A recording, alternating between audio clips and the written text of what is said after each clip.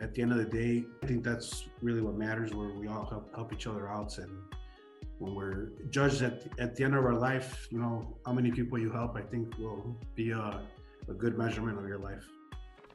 Welcome to the Producer Mindset, where we interview industry leaders about entrepreneurship, marketing, business development, and overall what it takes to run a successful business in, but not exclusive to, the real estate industry in today's age.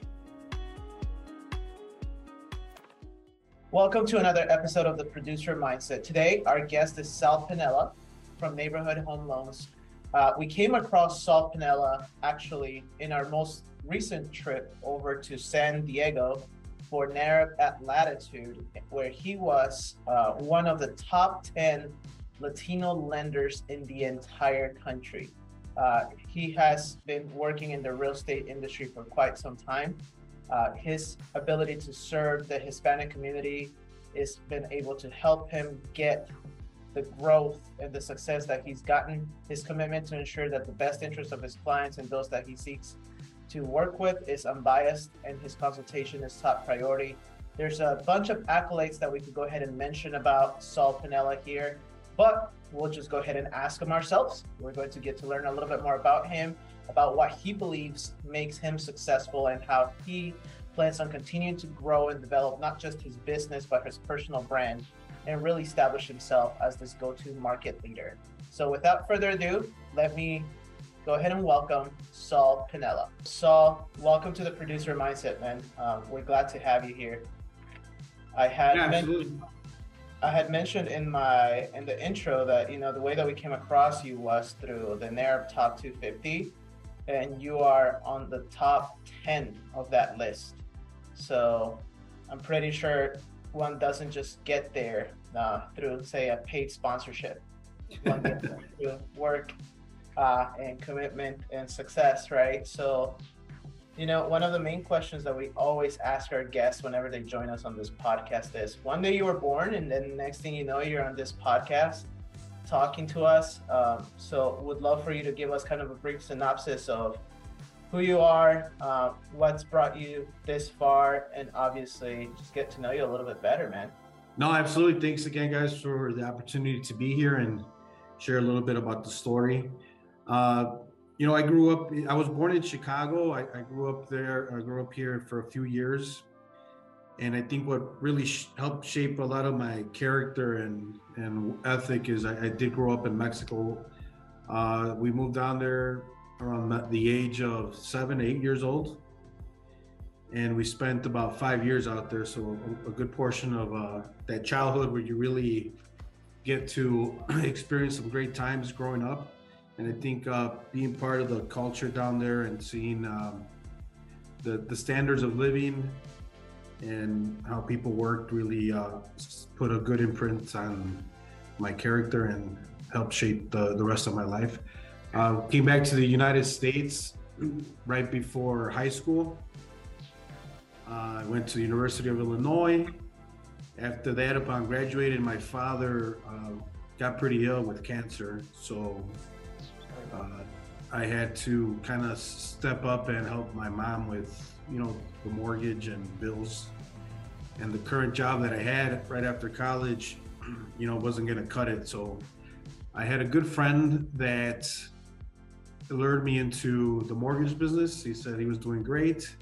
I took a leap of faith, didn't know anything, jumped into it around the year 2002. I had to do a lot of studying at night, learning all the subprime guidelines and different lenders. But with the grace of God, we got through those tough times and been doing mortgages ever since. We've experienced a lot of the highs and lows. And there was a lot of dark years during the past 20 years of doing mortgages. But I always kept the faith and persistency of following through and keeping my dream alive of helping people. That's awesome, man. So let me ask you this: as you and your dad, you see him go through these things, which I'm sorry to hear about that, by the way. Yeah. But I think that probably was a defining moment for you. how did that change the way that you were thinking, your mindset, or at least like what did that do to your character and your habits to the point where you said, okay, like I need to do something about it? Well, I think I didn't focus so much on what I wanted, right? But on what I needed to do to help the family. Okay. So there was a lot of sacrifice because, you know, friends are going out and traveling and having a great time. I had to focus on learning and sacrificing through those years of trying to get through and maintaining the lifestyle we had before. I was a young kid. I was like 22, 23. And at the beginning, it was a lot of pressure, but we managed to get through it. Sorry, I get a little choked up when I think about those times. So it's good. I think it's good to, it's always better to, when you've been winning and you're now in a position that you're in, you get to seriously think back and look back and like analyze how much change, how much growth you've gone through, and obviously all the hardships maybe that, you know, stood in your way to where you're at today, all the sacrifices, you know. So it's really good to see that. Yeah, and that's what I share with a lot of the younger generation that's getting into the mortgage business. A lot of times they want success, boom, boom, boom, right away, right? They want to go from closing 10 loans a year to closing 100 without putting in your time. And there's always a learning curve that you have to go through and some hardship to make you stronger. If everything is handed to you, that's where you get a little complacent and not realize the hard work it takes to keep consistent year after year. That's crazy. So it's 2002, you started in 2002. What was it like kind of going through, I mean, we're in 2022 today. So what's up with, tell us about the times during kind of the financial crisis of 08, 09, or I guess 07 through 09. Kind of what happened, and how are you still here today? During those times, we did have I had two partners that we opened up a small mortgage brokerage company, and we had a lot of friends and family that worked there. You know, a lot of friends from college. My brother was there, cousin, and you know, during that time, a lot of those guys, you know, they joined us because we were, you know, all excited about starting a new venture. And then a few years later, this hits, and you know, I really took it to heart because they gave up their regular full-time jobs to join us, and you know, we weren't able to come through for them when we closed down. So during that time, you know, we were writing loans, and then you get an email after email. This next bank is shutting down. We had loans there. Now we have to call clients with the bad news, and you know, you can't do your loan. There's no more lending available. Right. Luckily, we were able to survive a few months during the crisis. I had to take a second job. I was writing insurance to kind of get a steady paycheck. So I was doing loans and then also working at an insurance company, you know, selling life insurance, home life, auto. So I had to do what I had to do to keep afloat. We ended up closing our company. And at that time, it was kind of a relief or a blessing in disguise because we might have held on to it too long. And once it was closed, I could just focus on originating loans and not worrying about keeping payroll or expenses. But that incurred a lot of debts. You know, we bought a lot of properties during that time. You know, I had to go through bankruptcy. So there was times with, you know, very, very little money in the bank to do anything much. But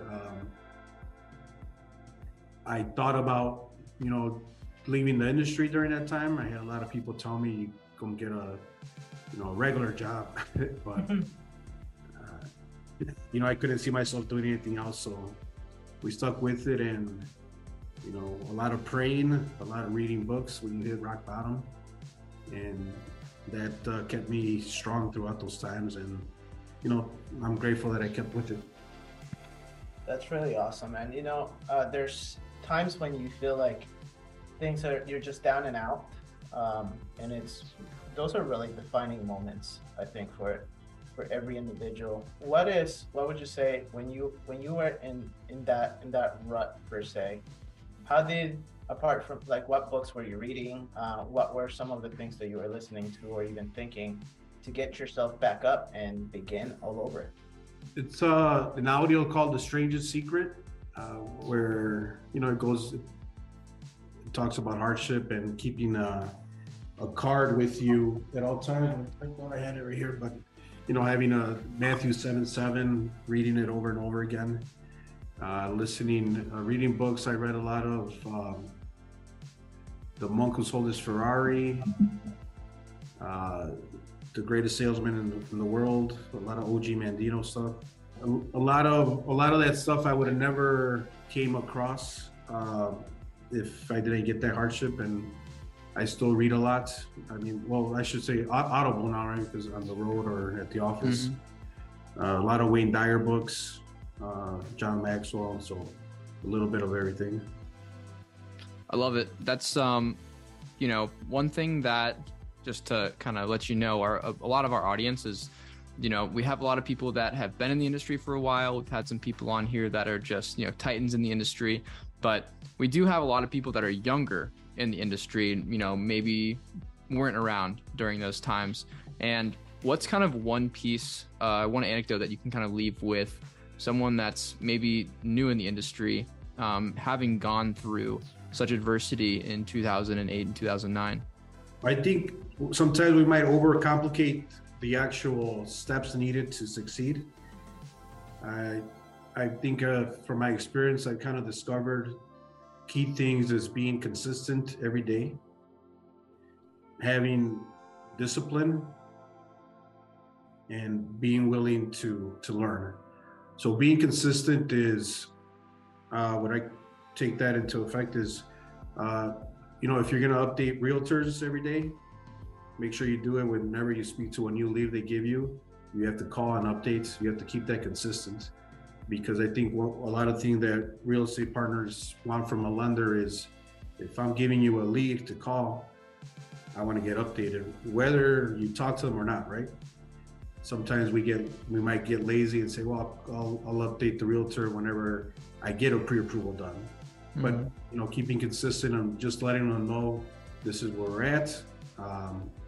Being consistent with your clients, of updating them throughout the process. Keeping consistent of being to work early every day, and really dedicating yourself to serving people. Our job is to serve as a mortgage lender, I think, to serve the real estate agents, the attorneys, the clients, our underwriters. You always want to be courteous and attentive to everyone's needs. We're no one bigger than anyone else. So I think a lot of times some lenders may say, well, we'll get back to them tomorrow, but we've got to be empathetic and put ourselves in their shoes. Absolutely. Discipline, I think being able to say no to things like staying out late, going out for drinks. And I say that from experience because I've been through that, and it doesn't help you. I think when I really hit my stride is when I was really able to focus on those things of being consistent, disciplined, and always trying to learn new things. Because when you're on the phone with someone and they ask you a question, you want to be confident, you want to be responding right away and not sounding that you have doubt or I'll get back to you. Hey there, really quick before we dive into today's podcast, would you do us a favor and rate and share this podcast? That would help us out tremendously for blowing this thing up. We're not really big on asking for these types of things, but we really want to expand and be able to bring on more cool people like today's guest. If you can, take a minute. It only takes a minute. That would be great. All right, let's get to it. With the amount of experience that you've had in mind, going over the past 20 years, going into this market in particular, what do you believe are the attributes that successful lenders, realtors should have in order to not just continue going through this current market, but actually growing within the market? I think your mindset has to be really positive, because there's so much negative talk right now about rates being high, multiple offers, people not wanting to buy. And when you express that feeling with your buyers, they're going to be discouraged. There's always positive, buying a house, regardless of the market. If you're paying rent, it's always a positive thing to buy a house instead, creating your wealth. So you have to be able to share the positive impact that you're going to have for not only yourself, for your future, for your family. You have to be, up to date with all the new programs out there, down payment assistance programs, things that could set you apart with helping families, being able to structure purchases with, seller credits, combining it with down payment assistance. I think as agents, also knowing, being ahead of the curve with showing, being more active with clients of looking for properties that might fit their needs instead of just putting them on an automatic feed. Mm-hmm. I think that's a disservice to a lot of buyers, because a lot of times that automatic feed might not be, if there's the automatic feed might just focus on one certain city, but maybe a block away, which is a different city, there's a perfect house for them. So little things like that, I think we need to go above and beyond in this market. There's a lot of competition. So we have to kind of separate ourselves, and the way I always think of separating ourselves, there's a great book called The Carpenter, and it speaks about serving with love. Not focusing on what you're going to make per transaction, just focusing on helping people and serving them. And at the end of the day, you'll be rewarded. That's very That's amazing. Cool. So I kind of want to dive into kind of, the transition from, where you were selling insurance, after the crash. Can you talk about the transition from going from insurance, kind of splitting your time and splitting your focus, to dedicating yourself 100% back to your business, and kind of just the trajectory of the business that you've developed? Because you have some, you're closing a lot of loans. It's, you're building an amazing business. I'm sure a lot of people would love to hear some insight as far as like, who are the first people that you had assist you, and kind of just talk about the structure and the trajectory starting from, the beginning till now.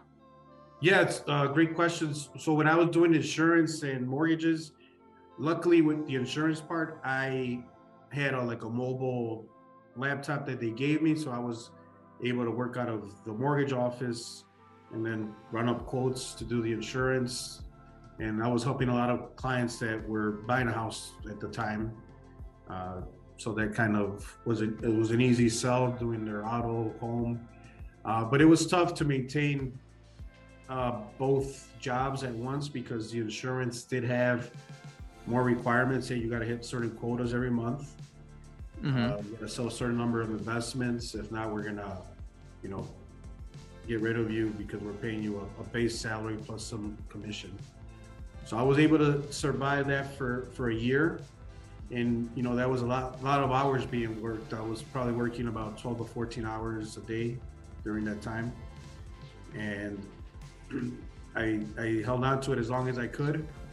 And once I left the insurance, back to the mortgages, which I was always doing, but now focused 100% full time.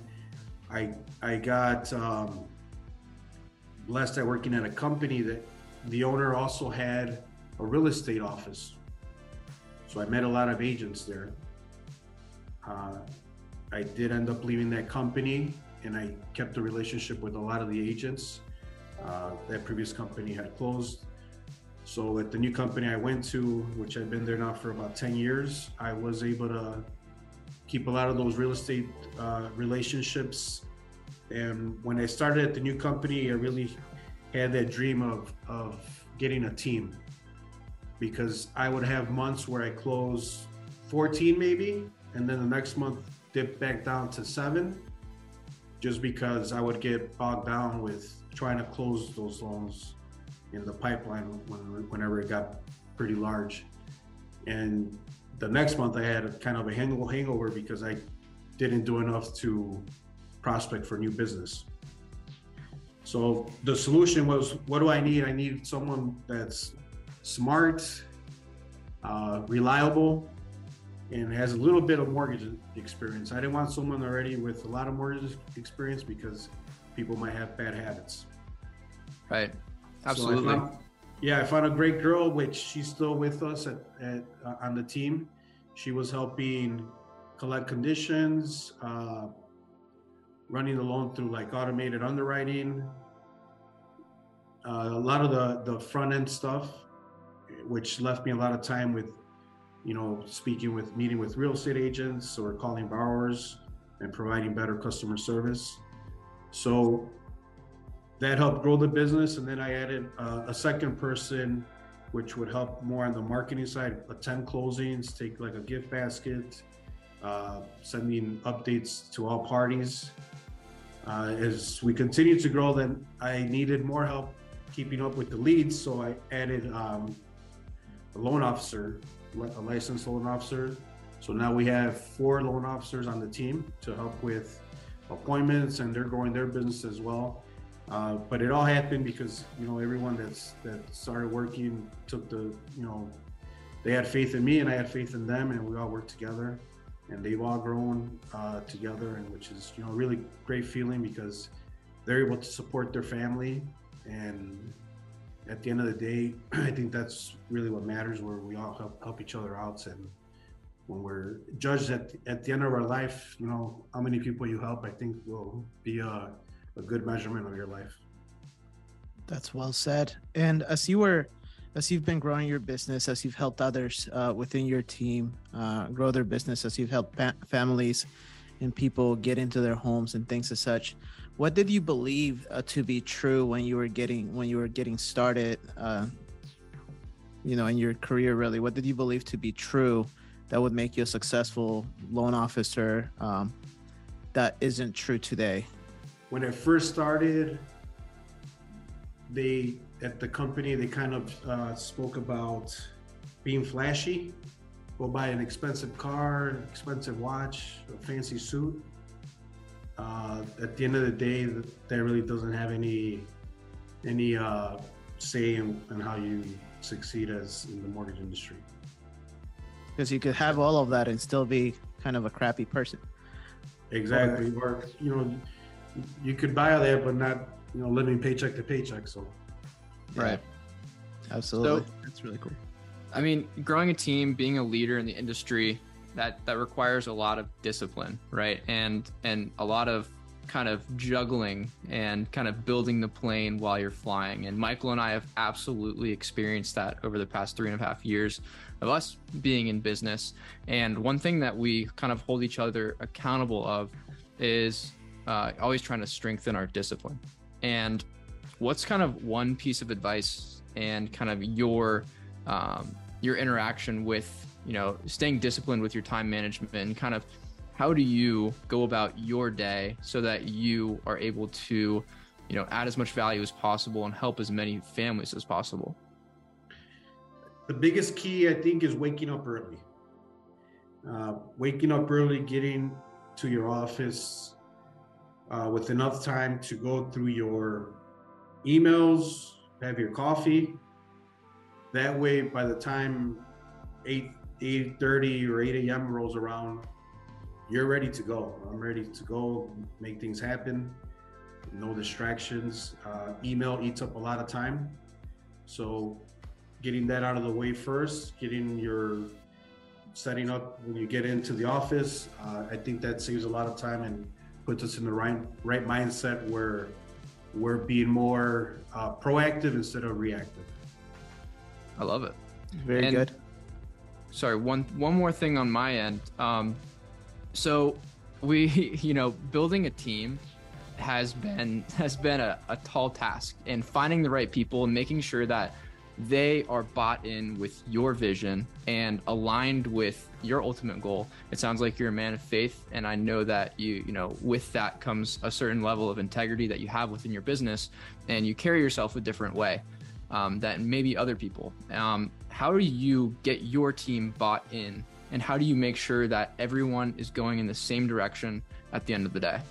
You know, that's always a challenge, but again, like a couple people on the team,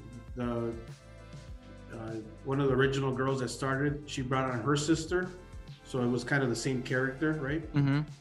So I already knew that they had the right upbringing, the right mindset, hardworking, very, very honest and ethical, very supportive in being a team member. Mm-hmm. No selfish, they're not selfish at all. Then I brought on my cousin as a loan officer. Same thing, I've known all my life. We worked together for a long number of years. If I ask him for something, he's gonna, you know, more than willing to cooperate. Same vice versa. We're always here to support each other. Mm-hmm. He's kind of a cousin.